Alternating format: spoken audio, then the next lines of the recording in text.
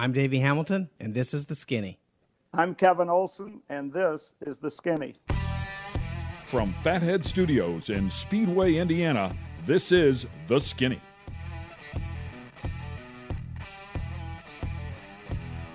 Hey guys, we got a great show coming your way from The Skinny here. A little snow blowing outside, but it's nice and warm in here. Some great stories are about to happen, courtesy of two icons in the sport. Coming in remotely will be KO, Kevin Olson. He's been doing this for a long time. He's up in Wisconsin. And then sitting alongside, joining us in the studio here is Davey Hamilton. Finished second in the points 3 times in his career, 56 starts in IndyCar. And certainly a guy that has found the winner's circle a number of times, super modified, stadium trucks. I mean, you've been racing for forever and ever. Thanks for joining us here, Davey. Yeah, my pleasure. Thanks for having us. Yeah, great stuff. And then, of course, coming to us from Wisconsin is Kevin Olson. And this guy, 69 years old, and just won a race less than a year ago. Pretty amazing, my friend, that you're still out there getting it done. In fact, we should go the BMRA midget points. He finished 4th in the points in 2017, I think it was, 5th in the points 2018, or maybe it was 5th last year. Nonetheless, I mean, still out there getting it done, my friend, and clearly doing it your own way. Well, we're trying. I'm going to run again this year, unless I have the big heart attack and don't make it to that. But, we're still having a lot of fun doing this, and got lucky last year and won one up at Sun Prairie, and we're going to keep going and keep, until they won't let us run no more. And for our fans that aren't familiar with KO, let's get you up to speed. We don't just let anybody here on The Skinny. You've got to earn your way on here. You got to come in with a few accolades, or at least be very funny like Robin Miller. This guy is both. Kevin is funny, but more importantly, 27 USAC midget wins, a 2-time USAC National Midget Champion, 1982 and 1987, 5-time Badger Midget Association Champion, won the Turkey Night Grand Prix in 83, also won the Hut 100, so you've certainly earned your way onto our show, that's for sure. And then, of course, a number of funny stories along the way, but let's go back to what you were talking about, that motorcycle crash where you broke some ribs, your scapula, and at the time you were actually leading in the points for the Badger Association in the midget division. Actually, I punctured a lung too, but what happened was we were leading the points, and I knew that we had to, just having a couple setbacks like that, you'd be kind of a facility if you didn't run with them, like the Foyt and Parnelli and all the guys used to do. So I ran 8 days later, but it was a little bit rougher, I will admit that, but hey, by the way too, when we were talking about accomplishments, you forgot in 1986 I won the longest tow award from Daytona when we ran down in Florida, and that was really the big one for me. Can you hang on for just a second? This is really important, just for 1 second. Yeah, Roger, I'm talking with Davey and Carl right now. Listen, I'll get you back a little later. Go ahead with the plans in the first turn anyway. Okay. I'll talk with you later. Bye. Okay. Is that Penske calling in?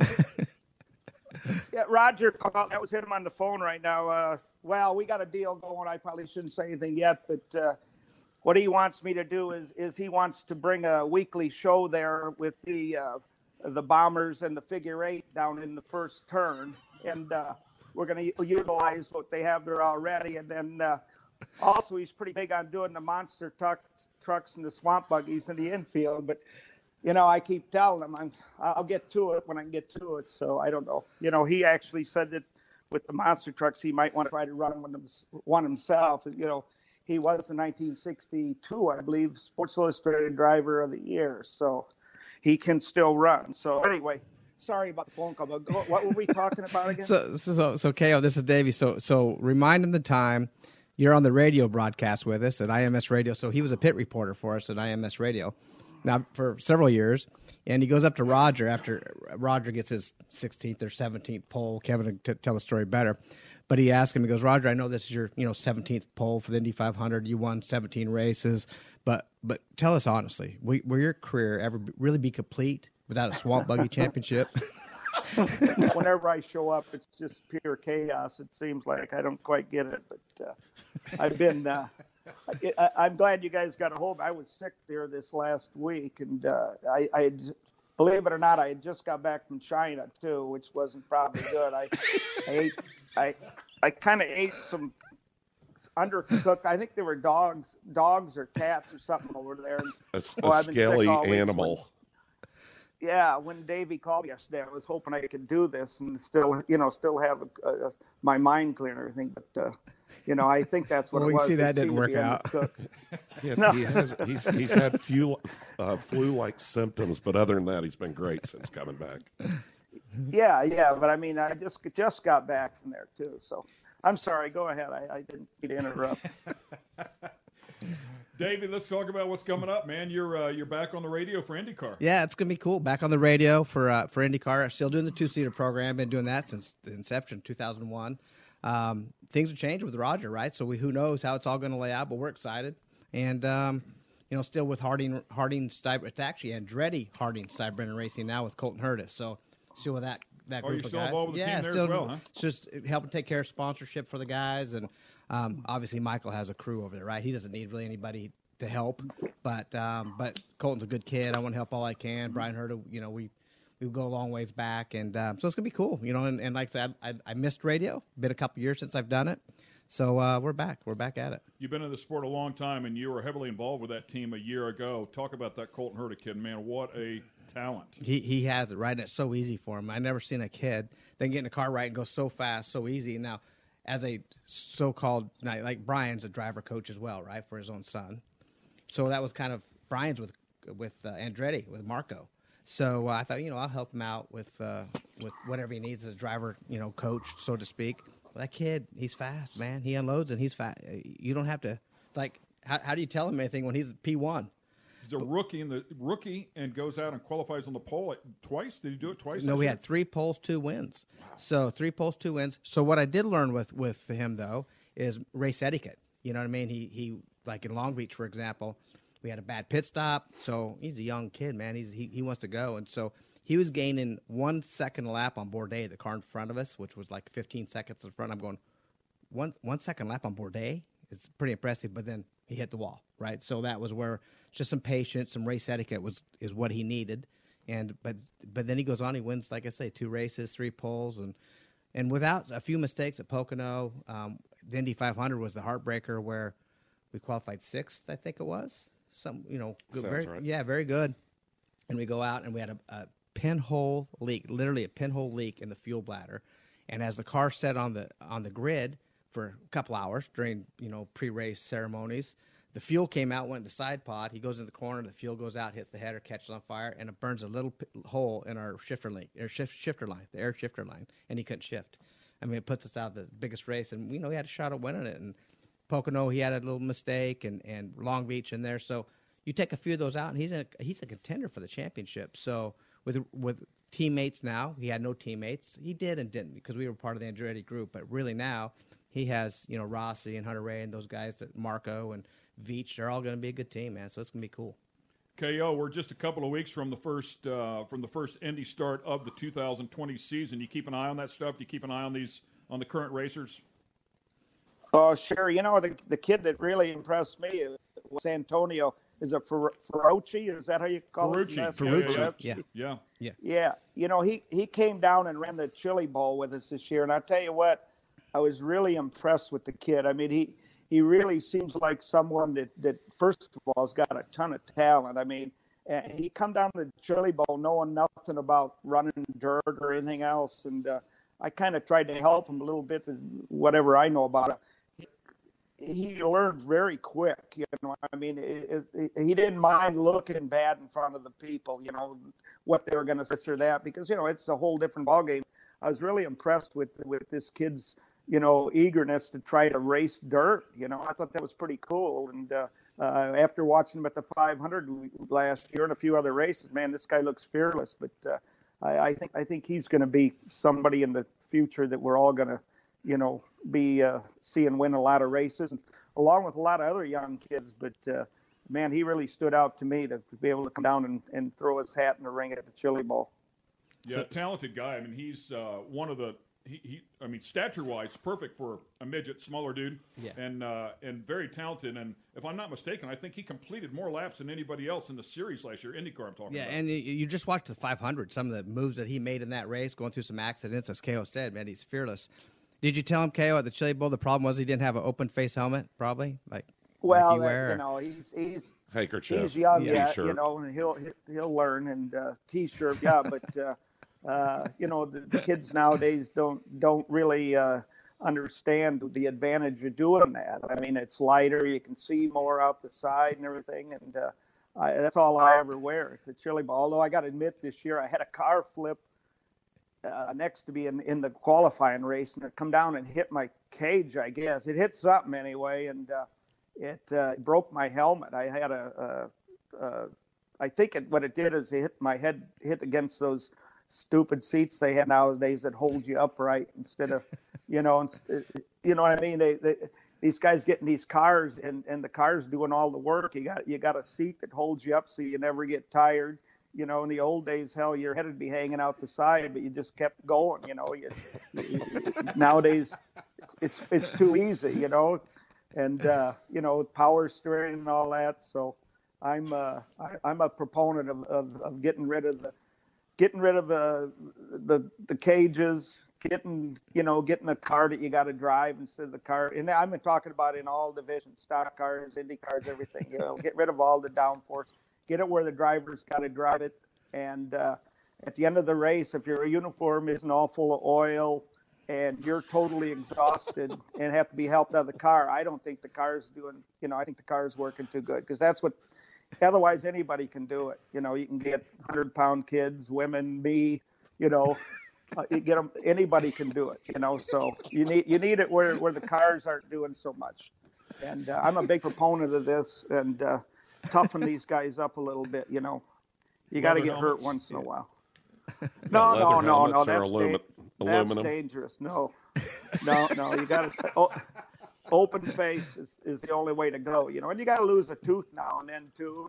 You know, when you rock smoking, you're right. Get hit rocks, dirt. And Monday morning, I used to get up, and, you know, your arm would get totally plastered with rocks, and your arm would be purple, green, blue. Davey probably knows a little about that. We didn't have all them wimpy side panels on the things that, you know, that you do nothing, just put decals on. So. You know, if Roger puts me in charge, we're going to see a lot of changes in this direction, and I think the fans will like it a lot better. You got to be able to see the guy in the car driving. You got to be able to see him working the wheel. All that's gone now. You know, you just see the top of some guy's head. So, I guess I shouldn't be getting out of soapbox, but that's kind of the way it should be. You know, another thing that back in the day, you know, AJ would drive the dirt mile in a Silver Crown car, then you run a sprint car somewhere, then you get in his Indy car, and we're fortunate, Kay and I, to be able to, where you can race 4 or 5 times a week. You know, that's how, and even Tony, you know, even though he's a little younger than us, but we're able to race a lot of different things and had to be very versatile to drive everything at any time. And today, unfortunately, a lot of our drivers, they just drive IndyCar. That's it. And I always think that the Indy Lights program's struggling a little bit, as you know. I mean, all you got to do is watch a race and see the car counts down. But if come of those, you know, a Castro Nevis or a Dario or a Will Power or Simon Pagino came and ran an Indy Lights, or would that help get those? Because now these kids in that have to beat those guys. It's so different than Kyle running his truck, right? Right. And we see the bet that's going on, and if anybody can beat Kyle. As a young kid, I wanted to beat the best, so bring the best on, right? And so, and to me, you know, I remember one year I was lining up. I think I had 67 races to do that year. Then Stewart had like 80-some. I go, that bastard. He always has a few more, right? But you know, running 17 races a year wouldn't cut it for me as a racing driver. It just would not cut it. I go crazy when, you know, I wanted to race every weekend as much as I could. I know KO's the same. It didn't matter if we had to drive all night to the next race or what it took, and we just made it happen. And you don't see that much anymore. The problem is it is exactly what you're talking about with the Indy Lights thing. You know, with Roger coming in, and I'm excited to see what's going to happen, because something has to happen. We got to get a road back to Indy. Yeah, okay. Right. Yeah. And we got to, you know, it's where you guys were, and KO and, you know, Tony and everything, and came up through midgets, sprint cars, Silver Crown, and then you get to, an Indy Lights, because now you're in a rear engine car, the feeling of that. And then you go from Indy Lights to an Indy car. Who's the most deserving in my mind today? Cody Swanson. Yeah. I mean, he has every right to be there, but it's not there. And it can be driven off of sponsorship again, like it used to be, instead of being driven off of, hey, I'm going to bring some money to this deal. Yeah, well, Tony, be the first to tell you that there was a few of us, a handful of us, 10 maybe, that had the opportunity when Tony George started the program, that we were lucky to be one of the ones that made it through there. KO, he made it to that point too. I mean, there's no reason that he couldn't be in an Indy car when he was at his prime, but the door wasn't open for him. There was no opportunity for him to come in there. Now, his best friend, though, it did work, right? Stan Fox, which was my teammate as a rookie. He was able to make it in. The right things happened, and he proved that he could get the job done. And that's, Billy Vukovich, who was my best buddy, who unfortunately got killed, kind of introduced me to a lot of people in the Vukovich family. So we have a little bit in common in there, too, having our best friends, get hurt and lose their lives. And that's not the fun part of the sport. But it's hard to make it there. It is hard to make it there for sure. Right. Guys like Jack Hewitt and Kenny Schrader. My best year, I think I ran 104 races, but we averaged usually 70 or 80, just ran wherever you could. But these guys, and Schrader's still out there doing it. I mean, year after year after year, these guys run, Jack would run probably well over 100 every year, but it was nothing for them. We were in Hagerstown, Maryland, running a Silver Crown race out there, and we rained out on Friday. And Jack jumped in the truck, and they headed back to down there by in southern Indiana to a sprint car race, turned right around, came back to Hagerstown where we ran Sunday afternoon. But that was just normal for them, or Kenny's the same way. I mean, one night he'll be in this state, the next, and he's only home, not much throughout the year. But I mean, that was just normal, because the more you raced, the more you honed your skills, the better you were. I mean, by May, when I would start racing, I'd already have 30 some races in. We'd start at Sun Prairie or something, and I'd have an edge on these guys, and you just don't seem to, nowadays in NASCAR, they talk about the grueling schedule, and they sit in the air conditioned hauler or whatever half the time during the day, and, drink there the rest of the time till it's time to race, so I just get a kick out of that, because in the old days, it was just commonplace. Did you get to see Stewart's speech at the Hall of Fame? Yeah, I watched it on TV. It was pretty damn good. I wrote him because we had done a deal together last December, I guess, over in Ohio. And I wore my Elvis costume there, the Elvis. Right. Yeah, I guess you'd call it. And anyway, Tony's got one too, I guess. So, I wrote him right away and asked him why he didn't wear his Elvis outfit. I think that'd have been the perfect time to do it, I mean, accepting that award with NASCAR. Wouldn't that be cool, though? I mean, and it's something I think Tony would probably do, But, that was excellent. He's a good speaker. He really is. Dude, the whole thing with the girlfriends. Oh, that was classic. I'd be remiss if I didn't thank all the girlfriends who were there as part of this journey with me.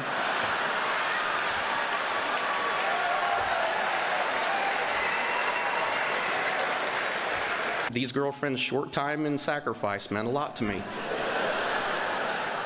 He's got to deal with Tiffany's there for engagement rings, where like he's got a punch card, like every 10th one is free, and he'll get an engagement ring, and then they punch it, and then when they get to 10, he gets a free one. So I mean, he's got it going there. I know that. Hey, Davey, let's get serious for a second, all right, because I don't know how many people understand everything that you went through in your career. Let's go to 2001, a place called Texas Motor Speedway. Well, they're taking. Contact was made between Schrader and Sarah Fisher back there. She just kind of ran over some stuff. But Schrader and Hamilton, when they got together, let's see what happens as they. Schrader blew his engine. Yeah. Look at that. Yeah. Everybody was a victim of circumstances right there. It wasn't anybody's fault. When that engine let go, Schrader couldn't do anything. Hamilton tried to go to the outside to miss him, but got caught up and into the fence. Boy, he took a ride, Larry. Yes, he did. And you can see That oil was just everywhere. Hamilton just barely clipped him, but boy, he backed into the fence very hard. Almost gets upside down. He hit that wall a ton, and Sarah Fisher just got into the debris. Many doctors thought the best option was to amputate your legs, and instead you decide to fight. You go through 23 operations, and come 2007, you get back inside of a race car and finish 9th at the 500. Yeah, well, crazy times. That's what we do. I didn't want a real job. I knew that. So I had to figure out how not to have a real job. Took a long time, though. You know, I was damaged goods. So as to an owner, when you hire a driver, that's a big commitment, right? It takes a lot of money. You know, I was fortunate not to have to buy a ride. You know, I was very fortunate through my career. I was always hired. But, you know, when you're damaged goods, and in my mind, I didn't know if I could still do it. You know, I have fused ankles and some limitations, and when you're out of the car a long time, you just don't know. So they got Hewlett-Packard. I ran into the CEO of Hewlett-Packard, and he believed in my story and myself, so gave it a shot, man. And I remember, you know, those first 2 years were the bitch, man. Let me tell you, wheelchairs, learn how to walk again. I remember seeing you at IRP on the grid in a chair where you were, I mean, your legs were up. External asphyxiators. It was ugly. You know, I tried to stay out as much as you could, but it's humiliating, you know, as a guy that you go do. I did everything. You know, I mean, I just went, if you were going to do something, but now I'm relying on people that take me play. My Bones, Johnny, Flash, Jeff Troyer, all these guys that babysat me, basically, and it's not that much fun when you have to be taken care of like that. So it wasn't, and Tony, be honest with you, Tony and you know, his mom and a lot of people came to help out a lot, and Eddie, you know, came up, and there was a lot of support, but it's still tough, and so fortunately I kept my legs. I do have limitations of what I can and can't do, but I still snow ski, do a lot of things, but my goal was to get back in a race car, and that was part of my healing process, to be honest with you, because in my mind, I was going to tell anybody, hey, can't wait to get back in a race car, because then they know you're crazy, for sure. They said, did you get a head injury too? You know, because you want to do it again. But I just kept it to myself, and just knowing that I'm going to get back in one way or another. And it took a long time, but then, like I say, I had a little help from HP at that time. And Tony George, man, he was always behind me and gave me the opportunity to come back in 2006. And when I had to go through rookie orientation again, which they called a refresher, but it was basically rookie orientation because I've been out of the car for so long.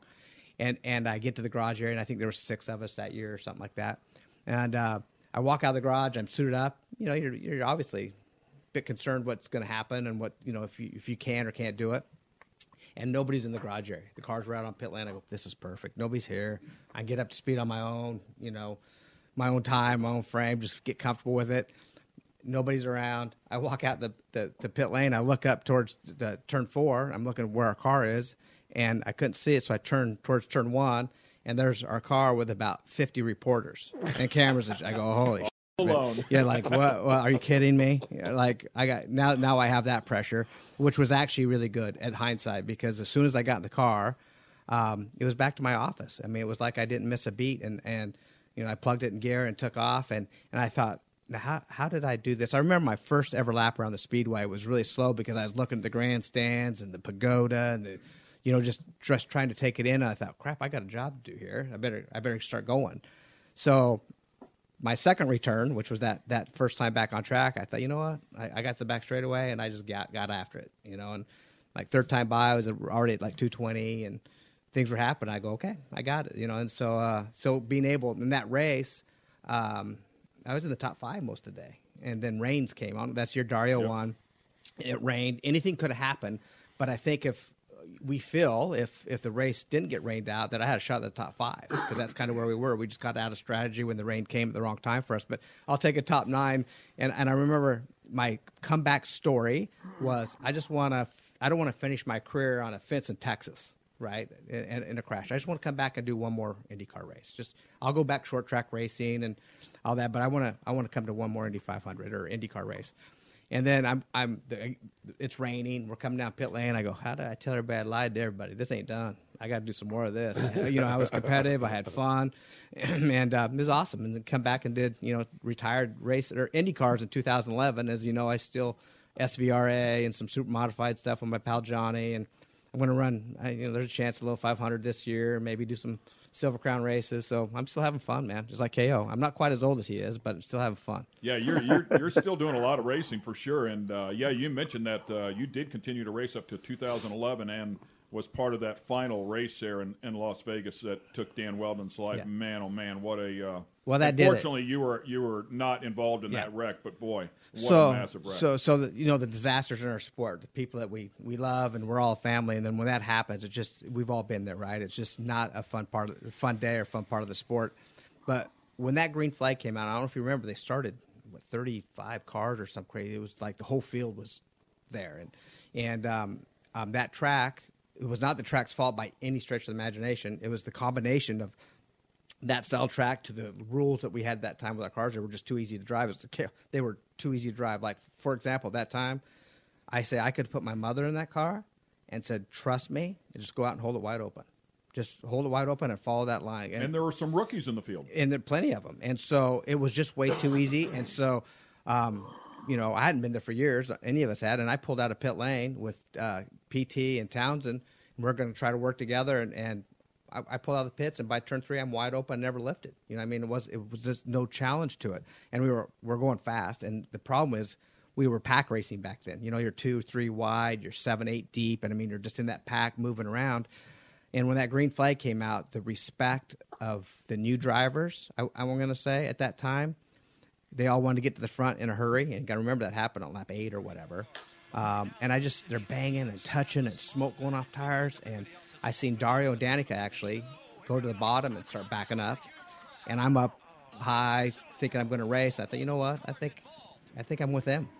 So I pulled the bottom at the right time because that lap is when all hell broke loose. And it was hell. It was hell. If I could paint or make a script of a movie of what I seen and cars flying over me and the flames and stuff going, you would think it's fake. It's like that could not happen. It was like fake Armageddon. movie. It was unbelievable. And so I made it through the accident, and unfortunately, it was not many of us that made it through. I think there was only like 8 cars, or so. It was crazy. Most of the field got tied up in that thing, and that was it. When I found out, Dan, I said, you know what? I raced different than that. I raced with respect. I raced offensively, not defensively. And I just didn't see that. I thought, you know what, it's not going to get better, and I'm getting older, and I have a lot of things going on, and that did it. It was time. It was time to hang it up at that point. So that's what happened. KO, you did climb in an Indy car. Talk to me about it. It looks like Roger's going to maybe try it. So if he does, maybe him and I'll go out and try to race against him in a match race or something. So team drivers. That's my plan anyway. That's my plan. It's to keep running the Chili Bolt and all that kind of stuff, and the Badger and all that. I kind of figured out my level now at this age and everything. That I know that it's going to be pretty hard to go anymore with the USAC young kids anymore, because it's just not my style, I guess, anymore. So we're going to kind of keep going. And actually, this year at the Chili Bowl, I'm hoping to become the first fatality down there. Oh my God! They've never really had one, and at this point in my life, you're cutting that. Oh, all right. It's just at this point in my life, I've lost marker. I've lost the will. I've lost the will to live, and I just, it'd be great down there to maybe have my helmet come off, fly into the crowd, that kind of thing, So that's really my goal, but we'll see how it works out.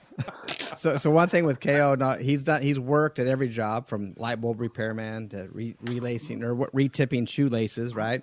But one of the better ones was the manure truck or something when you went through town? Yeah.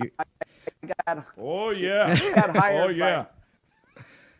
I got hired by Hans Lean. He's a farmer, and up here they take from the dish making factory plant where they bring the sewage, then they haul it out to the farmers to the field and they spread it. Well, so Hansi hired me to do it, and it's a 5,000-gallon tanker truck, and I didn't know anything about all the, the servos and the switches and all that. He gave me a quick rundown. But we got to the Stoughton, Wisconsin, and it's under pressure. They pump it all up, and then you pull this valve, and it goes into a hole. Anyway, I pulled the valve, and it starts cranking all this waste out, and I sat up in the truck, sandwich or sleeping or something. The guy come running up to the truck, and he goes, "It's blowing all over the road," and I got out, and I forgot to put the hose, so it's pumping this raw sewage out of this 5,000-gallon tank, and it flooded the whole street, and like the ditches were flooding and everything. I shut the thing off then, so it wasn't doing it anymore, but at that point it was pretty bad. Good.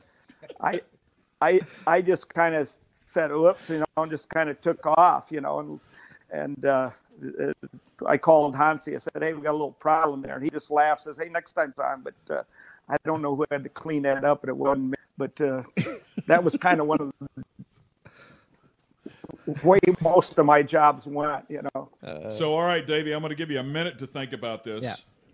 I want you to think in the back of your mind here. We'll go over a couple more stories, but think of a good AJ story for me, because I know you drove for him there for a little bit, and pretty colorful character to say the least. But in the meantime, while you're thinking about that, let's get people up to speed on your dad, Kenny Hamilton, longtime racer. Maybe raced against KO at some point, somewhere back in the day, sure, yeah. But historic race car with the pink lady, the number 98, and ran Meridian. Did he own Meridian for a little bit? He had Meridian Speedway for 19 years. Yeah, Boise, Idaho. Yeah. Of course, great race facility over there. But Pops made it to the 500, right? Yeah, so he was fortunate, right? He had a construction job or business that I actually worked out when I was young as well. But he was known on the West Coast, man. He's a badass out there. Won loads of races in the Pink Lady, which was a 1967 built Grant King sprint car that's still out and about today. I mean, he ran that thing just a couple years ago. I raced it like 6 years ago probably, and was super fast. I mean, I will tell you, 2016 at Meridian, if I'm not mistaken, King of the Wing weekend, I think he qualified 5th. Yeah, and he was on the pole. He started on the pole in one of those races, right? I mean, so in a 1967, I always at the age of 74, I think he was. He's 80 now, so yeah, that's right. Yep. And so I always told Bob East, I go, "Bob, I drove a 1967 Grant King. I felt a little naked, but it felt cool because your arms are out. Like Kale says, you got this windshield and the injection sticking up. I thought you can see the tires, and so you can drive the crap out of those things. And I thought, I'm driving this old car. I'm not going to be that competitive. Well, I set a track record and went to the front, and I'm the one that put the fuel in the car. And by the way, I didn't put enough in because I had these old tanks underneath a fiberglass shell in the back, and I just didn't put enough fuel in it, and I ran out. I could have won the dang race that day. But I told Bob, when you gassed the car, it went. When you turned it, it turned. I mean, it worked. I go, you need to copy that car because it was so good to drive. And he drove it all those years, right? Art Sugai was the original owner of that, hired my dad in the 60s when it was new. And Thompson Eva drove it a few times, and it's been around a long time. So, iconic car. I will assure you that there's not a sprint car anywhere ever that's won more races than the Pink Lady. It's been winning races since 1967. So, another story, but when you talk Irwindale, he went to Irwindale, Kern County this last few years, and we had 30-some cars at the Irwindale race, and he was like 16th quick, like right in the middle. So I go up to him, I go, "Hey, everything good?" He goes, "Yeah, car's good." I go, "Well, you're 16th." He goes, "You see that car there? It's yours someday." He goes, "So if you want it to look like that, I'm 16th. If you want it to be crashed up, I maybe go a little quicker." And I go, "No, it's good. It's good. Just keep it right there." But the craziest thing, since I was a kid, I'd walk in that shop as a little kid and see a Pink Lady in the shop. From then, last year, another fan of my dad's, when he was a kid, watching him race the Pink Lady all those years, became successful and had some money, and he went and offered my dad some good money for that car. And it was too good to really turn down, but he says, "It's Dave. I promised Davey the car."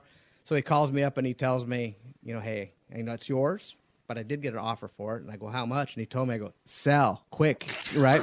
Give me half. Yeah. So the crazy thing, I have not been to Idaho and to walk in the shop, and there's not a Pink Lady there anymore. The good news, what the deal he made with him, though, is you can buy the car. It's yours. It stays at your shop, and he has GT40s and some cool hot rods, this guy. And he goes, "The deal is, if I want to race that car, if I ever want to take it back out, I want to be able to do it." He goes, "It's yours to race whenever you want." So it's pretty cool. But the Pink Lady is out of our family. Wow. Pretty wild. So it's a shame. I can't believe that. I mean, happy for your dad, but I can't believe the Pink Lady is no longer part of the Hamilton family. However, it does sound like he can go have some fun with it. If he He chooses can definitely to go do so. have fun with it. I made a deal that tell the guy that I get first ride if he ever wants to get rid of it, or it gets left to his family. Who knows whatever happens, but I'm definitely not going to pay what he bought it for back. But I would like to have that car if it comes down to it. Yeah. All right, KO, we're getting close to the end of this show here. What anniversary of the farewell tour will 2020 be? 8th anniversary of the farewell tour? It's either the 8th or the 9th. That started out years ago when I didn't have any T-shirts, and we were at the Chili Bowl, so I just went down to Walmart and bought the cheapest T-shirts you could buy. When you bought them then for eight for $1 or something, they're right from China, full of that disease they got or whatever now. And anyway, I dipped them in asbestos and lined them with some lead and sold just the KO on it, and I sold out of them right away. So at that point, I decided that the T-shirt business was a good thing, and we. Unfortunately, my retirement interfered each year, but now this year, it looks like it'll be the 9th annual, yes. All right, you've had some time to think. AJ story. So the great thing, I'm so fortunate to have AJ Foyt stories, right? I mean, growing up, him being my hero. There's a lot of them I just can't tell, just because I would get in trouble, and yeah. But one of them was, as I was living in Vegas when I was driving for him, and he calls me up and he goes, "Hey, what are you doing?" I go, "I'm just hanging out." He goes, "Can you come to Texas?" I go, "Yeah." "When?" He goes, "I think probably right now." I go, "Oh, okay." So I get a plane ticket. I go to Texas. The whole way you're going, "Is this it? Are we is this Are you good? fired? Yeah. Am I getting out? What's going on?" And we did just run second in the championship for him, and we were kind of on a little bit of a roll, and I got second to Stewart, but he cheated. So I don't know if that's a true second or what, but I know he cheated. For sure. Well, we'll get Tony in here and we'll hear his side of the story. That should be a great show. Yeah. Future skinny show coming to you. Tony Stewart and Davey Hamilton sort out. It's going to go like this. Hey, Davey, or Tony, Davey's talking about you on the show the other day.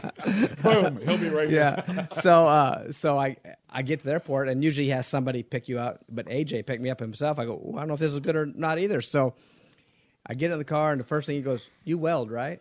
I go, "Like weld? Like metal?" "Yeah." I go, "Yeah, I can weld." He goes, "Good." He says, "Got some work to do on my bulldozer." I go, "Oh, I didn't dress for bulldozer work." And I thought, okay. So we got to his ranch, and he has this inch-thick steel plate, 4x8 big thing, sitting on 2 drums. And he goes, I'll cut this out, and then you can weld it on the blade of my bulldozer." I go, "Okay." All right. And I go, "These drums, are they you need to move them out a little bit?" And he goes, "Yeah, let's move them out just a little bit so it's just on the edge of them." I go to move one, it's full of methanol. Both of them are full of methanol. And I go, "AJ, these are full of methanol." He goes, "I'll be all right, no big deal." So I see he fires this torch up with a flame blowing like 2 feet long, and he's cutting this inch-thick steel. And I turn, because I'm getting away. So I'm walking, I turn around, and he's doing this with no goggles, nothing on. Old school. And I go, "Oh, AJ," I go, do you have some goggles?" I couldn't find them. So I had some brand new fatheads, right? I give them to him to wear them. He puts the sunglasses on, and I turn around to get out of there again, and the thing runs out of oxygen. When they run out of oxygen, it makes this pop. So I hear this pop, big bang. I turn around, and the glasses are smoking, right? I mean, there's like all the metal and stuff. And he goes, "Whoa, good thing you gave me those," right? Yeah. He never did replace them, by the way. Right? That was just it. So he's a bit of the crazy guy too on that. So it was a lot. And we finally get it done. We're out there working hard in this field, and he's a worker. Let me tell you, he is not afraid to work. So I weld him on there, and I'm going. I'm used to welding chromoly tubing on a race car, not inch-thick steel on a blade of a bulldozer. And so we get him all welded on, and he goes, "Okay, I'll try it out." And he takes off, and all he sees these big 50-foot tall, 60-foot, 70-foot tall trees just like He's dropping them. I go, "God, I hope my welds hold up." Well, they did, which was a good thing. But we had, that was a fun day, just him and I hanging out for the whole few days. Actually, we had a good time. Yeah. Fly in here. I need somebody to weld this up because there's no other welders in Texas. I come from Vegas to do it. But we you know, one thing with AJ is we all know that he's a character. We all know the passion that he has. And by the way, I want to say happy birthday to Mario and Aldo Andretti today. It's their birthday today. Yeah. So another heroes, right? And guy's great for the sport. But AJ has such a passion for the sport that he just wants to win. Him and AJ are buddies, right? They're best friends right now, right? And just why I read it, BFF, right? and so just knowing that he wants to win, and he has that, he would drive anything at any time. You take after that. I was so fortunate to be able to drive for him and have him be a hero, then be a good friend. And I'm proud to say still we're great friends. We had a little rocky time, what you do with AJ, but today we're best of friends, so it's cool. Yeah. You know, you just brought up Mario, and this is a great story. I'm going to ask you to tell it here because you still currently drive the two-seater. Yeah. Mario drives the two-seater, and then they brought in Elio Castroneves to drive the two-seater a little bit. I think it was last year. And the three of you guys were out giving laps, and he was watching the times on the board. So Mario, we are to give rides in the two-seater and cars that are made to give rides. They're not racing cars, but Mario is a racing driver that he doesn't care when you put a helmet on. That means you're racing, and so I will guarantee you, at his age, at 80, is he 85 today or 80? It's in there, right? I don't know exactly how old he is today. But he's a young, whatever age he is, and I would, if I would love to put him in a current race car today and give him like a half a day, because he's a badass. He could still get the job done. Now he did that once and did a triple flip over here at the Speedway. That's exactly what I was getting ready to say because that got a little wild. And so just not very long ago, we had a long talk about that incident, and he told us the whole story and what he felt and seen. And thank God he didn't even really get hurt. I think he cut his chin or something. He told me, but. Being able to hang out with AJ and Mario still today is, it's a highlight for me, obviously. Yeah. Yeah, 80 years old. He's 80, so he's my dad's age, actually. And my dad's still racing as well, so there's something with those guys that they still want to get it done. KO's got a chance. Yeah, KO, you're young. You said you were running around, and he looked up on the board, and he wanted to have a quicker time, and did you hide a set of tires? Yeah, so what happened there, that was a long time ago at Kentucky, and Mario, he would look up at his time, and how fast I go, oh, what's he looking at? What does he keep? But I seen that at that time, we had transponders on the two-seaters. Now, we got to remember, this is Kansas City. I think it was either Kansas or Kentucky. It's been a long time since we raced there. And I thought, oh, he's looking at the time to make sure he's the fastest up there, right? so I only had a few rides left, and I thought, well, I wonder if I could beat that, right? So I told Joe Kennedy, that owns the two-seaters, I go, I think my tires they're vibrating. I can hardly see. So he bolts a new set on, and I go out there and just pin it flat out, and I go right to the top, and Mario goes, what the heck? How did you get, what? Yeah, because he is so competitive. And let me tell you, if he could race today, people have a hard time beating that guy. He still has what it takes. He still has that feel, and it's awesome to drive the two-seater with him. Really is. So the 500 this year, they had the big deal with Cummins, right? Cummins Engine Power. Tony, of course, Stewart's affiliated with them, Columbus boy, Columbus, Indiana company, all that. So they asked Tony to come down and run this, come down and do the lap, right? So it's Tony, Lynn St. James, I think it was Rutherford, and Big Al was there, and a couple of others anyhow. So Tony was supposed to drive. I can't remember what he was supposed to drive, which one it was, but he got moved because somebody couldn't push the clutch in or something on this one car, so he drives that, right? Anyhow, now keep in mind, I have sent a police officer to the airport to pick him up, okay, because he's flying in from wherever he was racing the night before, to pick him up. And then the police officer is going to deliver him to me in turn 2 on the golf cart. I'm going to run him in. They're calling nonstop. I'm driving across the golf course at about Mach 80, trying to get him over to the grid. I see the old diesel Cummins motor starting up because there's a huge cloud of, diesel smoke coming out. And he's on the phone. Yeah, I'm right here. Right. So, of course, as we say it, Tony time, standard Tony time. But anyhow, we get him over there. He does the lap, right? You're talking about, Mario, how competitive he is. So we get done. They got these cool old school, shirts that Cummins gave them. We go back over to our suite and turn 2, right? We park the golf cart. We're getting ready to walk up.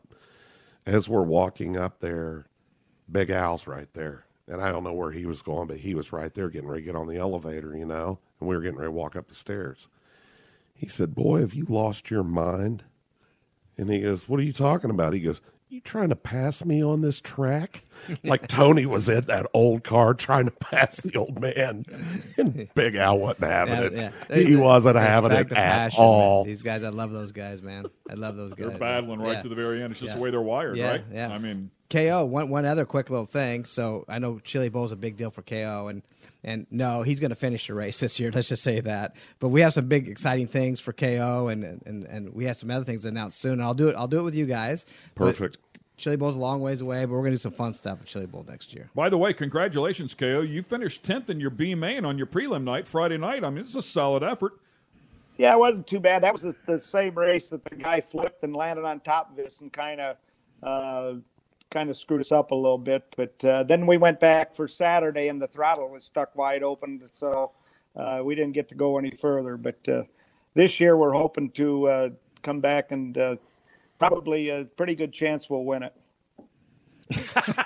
This is went from getting buried after you leave to winning it. Yeah, that's right. No, we got some good things happening. We're moving forward with this. I like it. One thing, how do they determine when you have a concussion?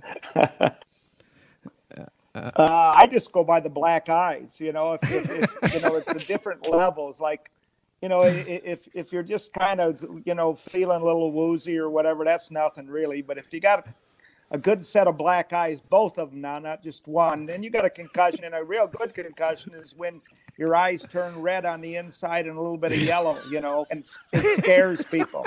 That's a good one. I had that when I broke my neck and C1 and 2, and I broke all my. It was a pretty good hit. And this friend of mine brought his kids in. They were like 7, 8 years old, and when they saw me, they started crying and would run out of the room. I thought, well, I must have a pretty good one now, You also think one of the benefits of wearing an open face helmet is the fact that if it needs to fly off, it can. Yeah, I mean, that was always kind of the day, when the helmets a lot of times come off the guy's head, because they were just didn't have the engineering to do now. And, and every time it come off, almost everybody would think your head was still in it, and I always thought that was kind of a cool attraction for the kids, especially, for all the kids out there, they remember rolling that down stuff. the straightaway. Yeah.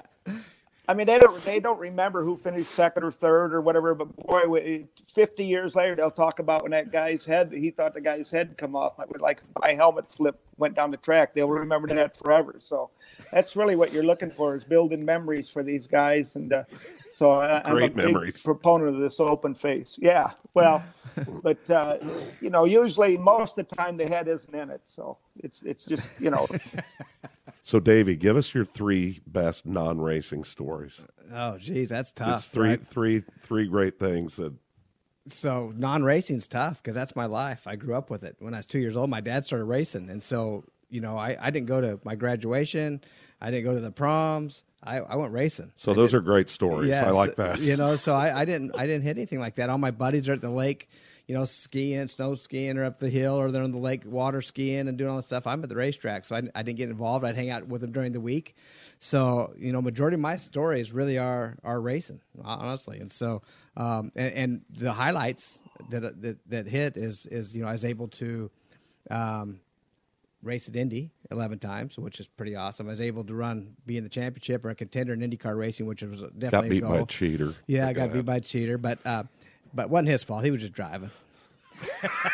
And then, but all the success I've had, won 18 super modified championships. I had 21 track records at one time, running for Trigueiro Brothers and guys like John Lawson, Consani, Bob East, some of these guys. It's just an honor to be able to have that opportunity. Things have changed. Obviously, we get older and don't know how and why it happened, but here we are, and now I'm having fun trying to give other, Robert Stout, Ken's son.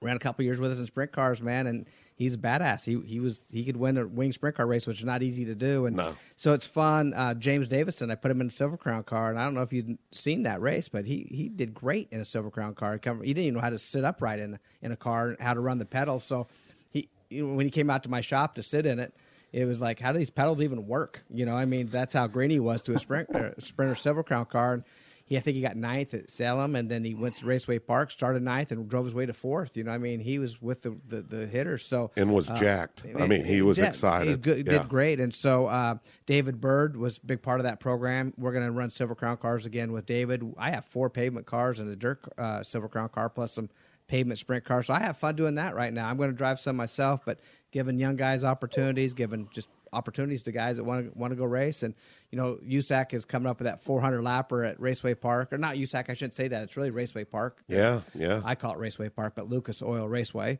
So a 400 lap Silver Crown race, I'm not sure it's 100,000 to win. I like the winning.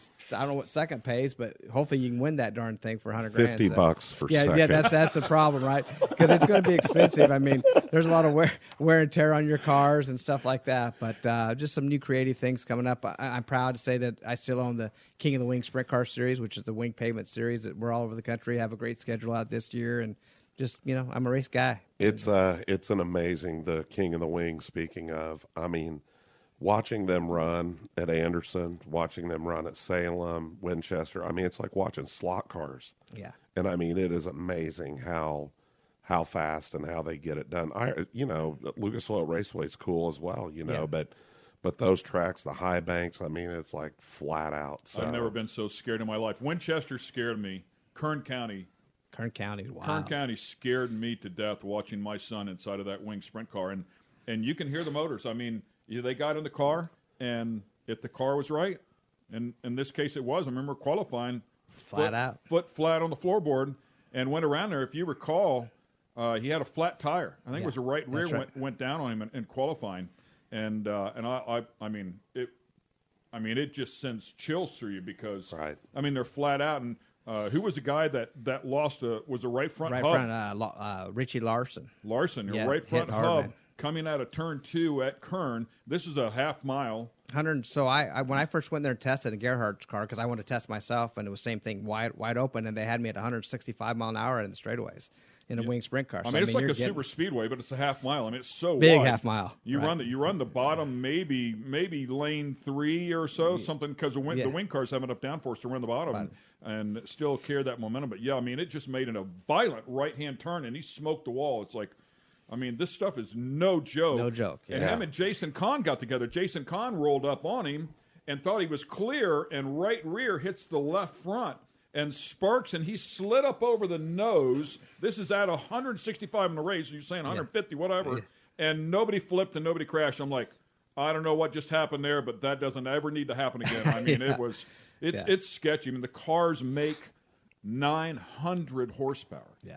And they weigh in at 1,700 pounds or something like that. Yeah, 1,680 or whatever it is now. Yeah. So and the whole concept of King of the Wing was to try to have a national pavement wing sprint car series. Everybody was doing regional stuff, but we never really were able to race against each other. So, it's tough getting races, but I try to do 3 per weekend in each region. And so we just released our California schedule, our Northwest, Colorado, and we're just about to finish the Midwest schedule. And next year we're going into Florida for Speed Week. So we'll have 5 weekends. The goal is to have 3 races per weekend at 3 different tracks is the goal. So, just makes it easy. Where can you see it? I know you had some stuff with Mav at one point. So we're working on that right now, actually. I talked to Shaheen, actually, this morning, and we have a call next week, and there's some Roku TV. You can watch some of it there. Roku TV, and so that's. What about Flow and that stuff? Like what the USAC and them doing? Yeah, it seems like they're catching on pretty good. They are, and so one thing you got to remember, I'm a racing driver, and that's what I know, right? Yeah. I mean, when it comes to all that side, I'm pretty weak, to be just straight honest with you. I love working with my sponsors and taking care of them, and the race side I love, but when it comes to the TV and the media and the social media stuff, I need help with that, and so we're working hard to get it to the next level with King of the Wing and keep it alive. And we averaged, I think, 17 cars last year, so it was a little low because the first year we started, we averaged 28. We're going to get back there this year. We got a lot of guys coming back, some guys in Colorado. buying new cars. Up the Northwest, some guys buying cars. So now does Bob build those? Who's building those cars? So Bob East builds majority of them. There's a Hurricane out of Florida. Obviously, the Diablos that Dave Steele built. Yeah. There's a big, a lot of guys have Diablos, which I had myself along with. I have a Beast and a Diablo. And you can still get him. Johnny Gilbertson kind of took over that program down there, and he's on his own now. He's not with Dave Steele Performance, but he's on his own trying to keep the Diablo alive. And so, yeah, they're out there. You can buy them. Yeah. The racing is incredible. The cars, like you said, I mean, they almost look fake. They're going so fast. It's incredible stuff. So exciting, for sure. How about you, KO? You got 3 good ones? Non-racing? Non-racing? Well, I guess I got one when we were at you were talking about Mario earlier, when we were when they honored him in Long Beach for the when they do that road race drivers big dinner there, and when everybody goes to it. I don't know if you're familiar with it or not, but anyway, my friend Jeff Haywood and I attended it, and Mario, he was the guest of honor, and I walked up to him, with my phone and asked him if it'd be all right if we could get a picture, and he said sure. Actually I did it with Penske too, and I just handed him my phone. I just kind of pushed my so phone they could take the him. picture. Yeah, take the picture of me.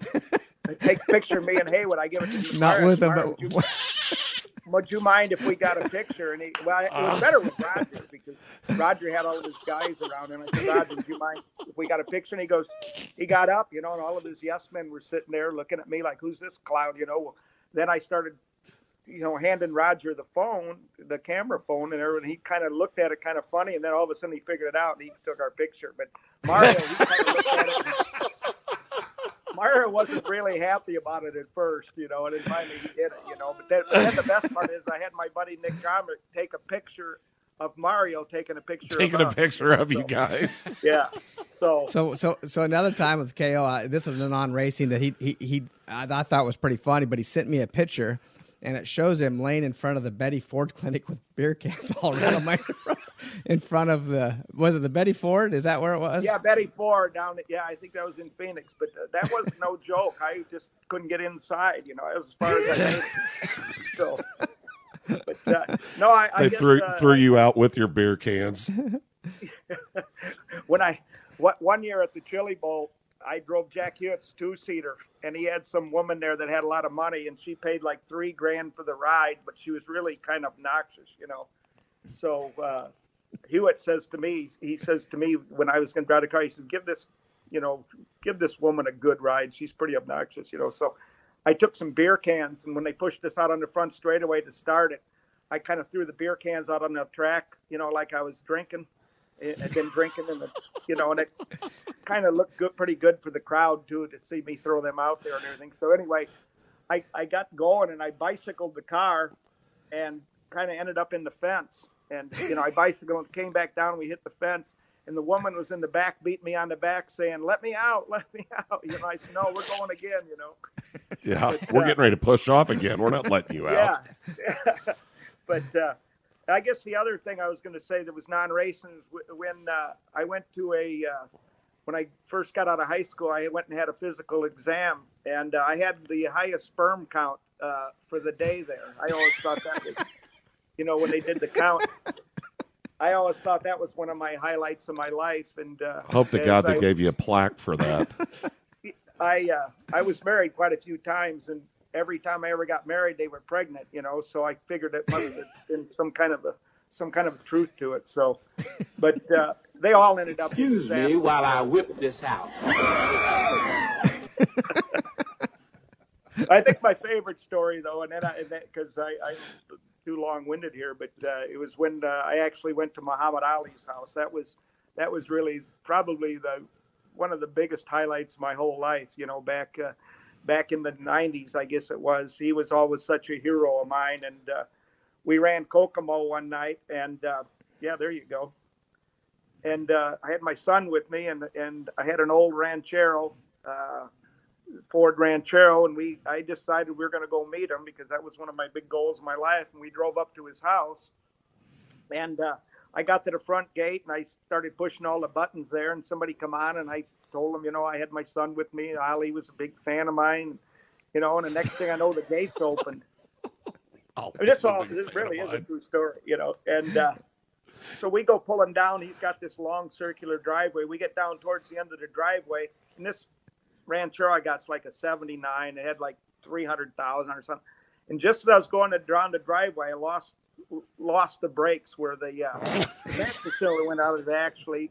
And I could have brakes, but it was one of them deals like, while you're pushing the brake, all the fluid squeezing out, And so I'm in the car. I got my son in there. He's like 6 or 7, something like that. We get to the end of the driveway, and I thought, I ain't going to be able to stop in time, and I'm going to end up in his front yard or hit his house or something. They're going to think I'm some, they didn't have terrorists back then, but they probably would have thought that's what it was nowadays, And luckily I got her slowed down, but I did end up on his yard. And anyway, we ended up going in, and his wife Lonnie let us in, and I told her the whole story, and pretty soon she says, go on in the living room. Mohammed's in there. And I walk into the living room, and we're just standing. There's nobody there. And then we're just, I'm kind of scared to death because I don't know what to think. I'm the only white guy on the place, and, I shouldn't even probably be in there. And next thing I know, he appears like out of nowhere, and he's got this robe on. He looks like he's 10 feet tall, and he's just glaring at me. It's about 11 o'clock in the morning. He's just glaring at me like, what are you doing in my living room? He's just staring at me, with a frown, and he starts walking towards me, and I'm thinking to myself, wow, what have I done here, and then he gets right close, and then all of a sudden he just kind of goes like that and jumps at us, and starts laughing. And I mean, that was such a thrill. I spent the whole day with him, and went back to his house 4 or 5 times. It was really, really quite a thrill just to be able to say you spent the day with him, He had a lot of charisma and could pretty well get away with saying about anything. Well, that's like AJ Howard or Cosell, remember? Yeah, Howard Cosell was awesome. I met Evel forth. Knievel. That was a highlight as well. I spent a day with Evel Knievel, and he's something else too, right? I mean, those were the guys that you didn't have to worry about what's in their mind because they told you, right? Good, better, and different. And so it's cool knowing a lot of guys like that. And our sport, right? Being in this sport allows us to meet, cool people like Muhammad Ali Well, we'll wrap things up here. KO, man, we really appreciate you taking the time to come in here. And you said, it's all about making memories for those kids. Of course, you were talking about heads rolling down the straightaway, but we want to thank you for coming in here and helping make some memories for people watching the Skinny. Well, it was my honor. I mean, anytime I can tell our stories, and with my Alzheimer's and everything, it kind of helps me remember too, and of course Davey and I we got a lot of them stories we can't tell maybe, but it's really an honor to be on it, and this Skinny is quite the deal, man. I like it. Thank you very much. We appreciate it. Davey, thanks for taking time. I know you're really busy, super busy dude, and a lot of stuff coming up here, and wish you the best of luck, obviously, with the King of the Wing series, with the IndyCar series, with the IndyCar team. I know with your Silver Crown team, I mean, you've got a lot of irons in the fire, man. Probably too many, but I love it. It's what I do, right? Yeah. I wish you'd hurry up and come up with an idea for my property so we can make it. We're working on that, too. Some good stuff. Rico, thanks again, as always, for letting us use this fabulous studio. And Carl and Aaron back behind the scenes. You don't see them, but they're the ones making us trying to make us look good. The pictures are pretty anyways, and the reason you can hear us is because those guys are monitoring everything. So thanks a lot. Hope everybody enjoyed it. We'll hit you again here on The Skinny with more superstars in the future. Thanks for watching this episode of The Skinny.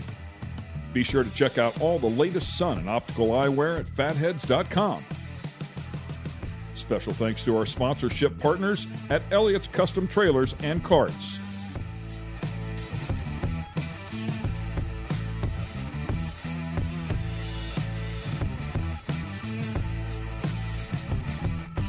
This has been a production of Fathead Studios. Please remember to subscribe.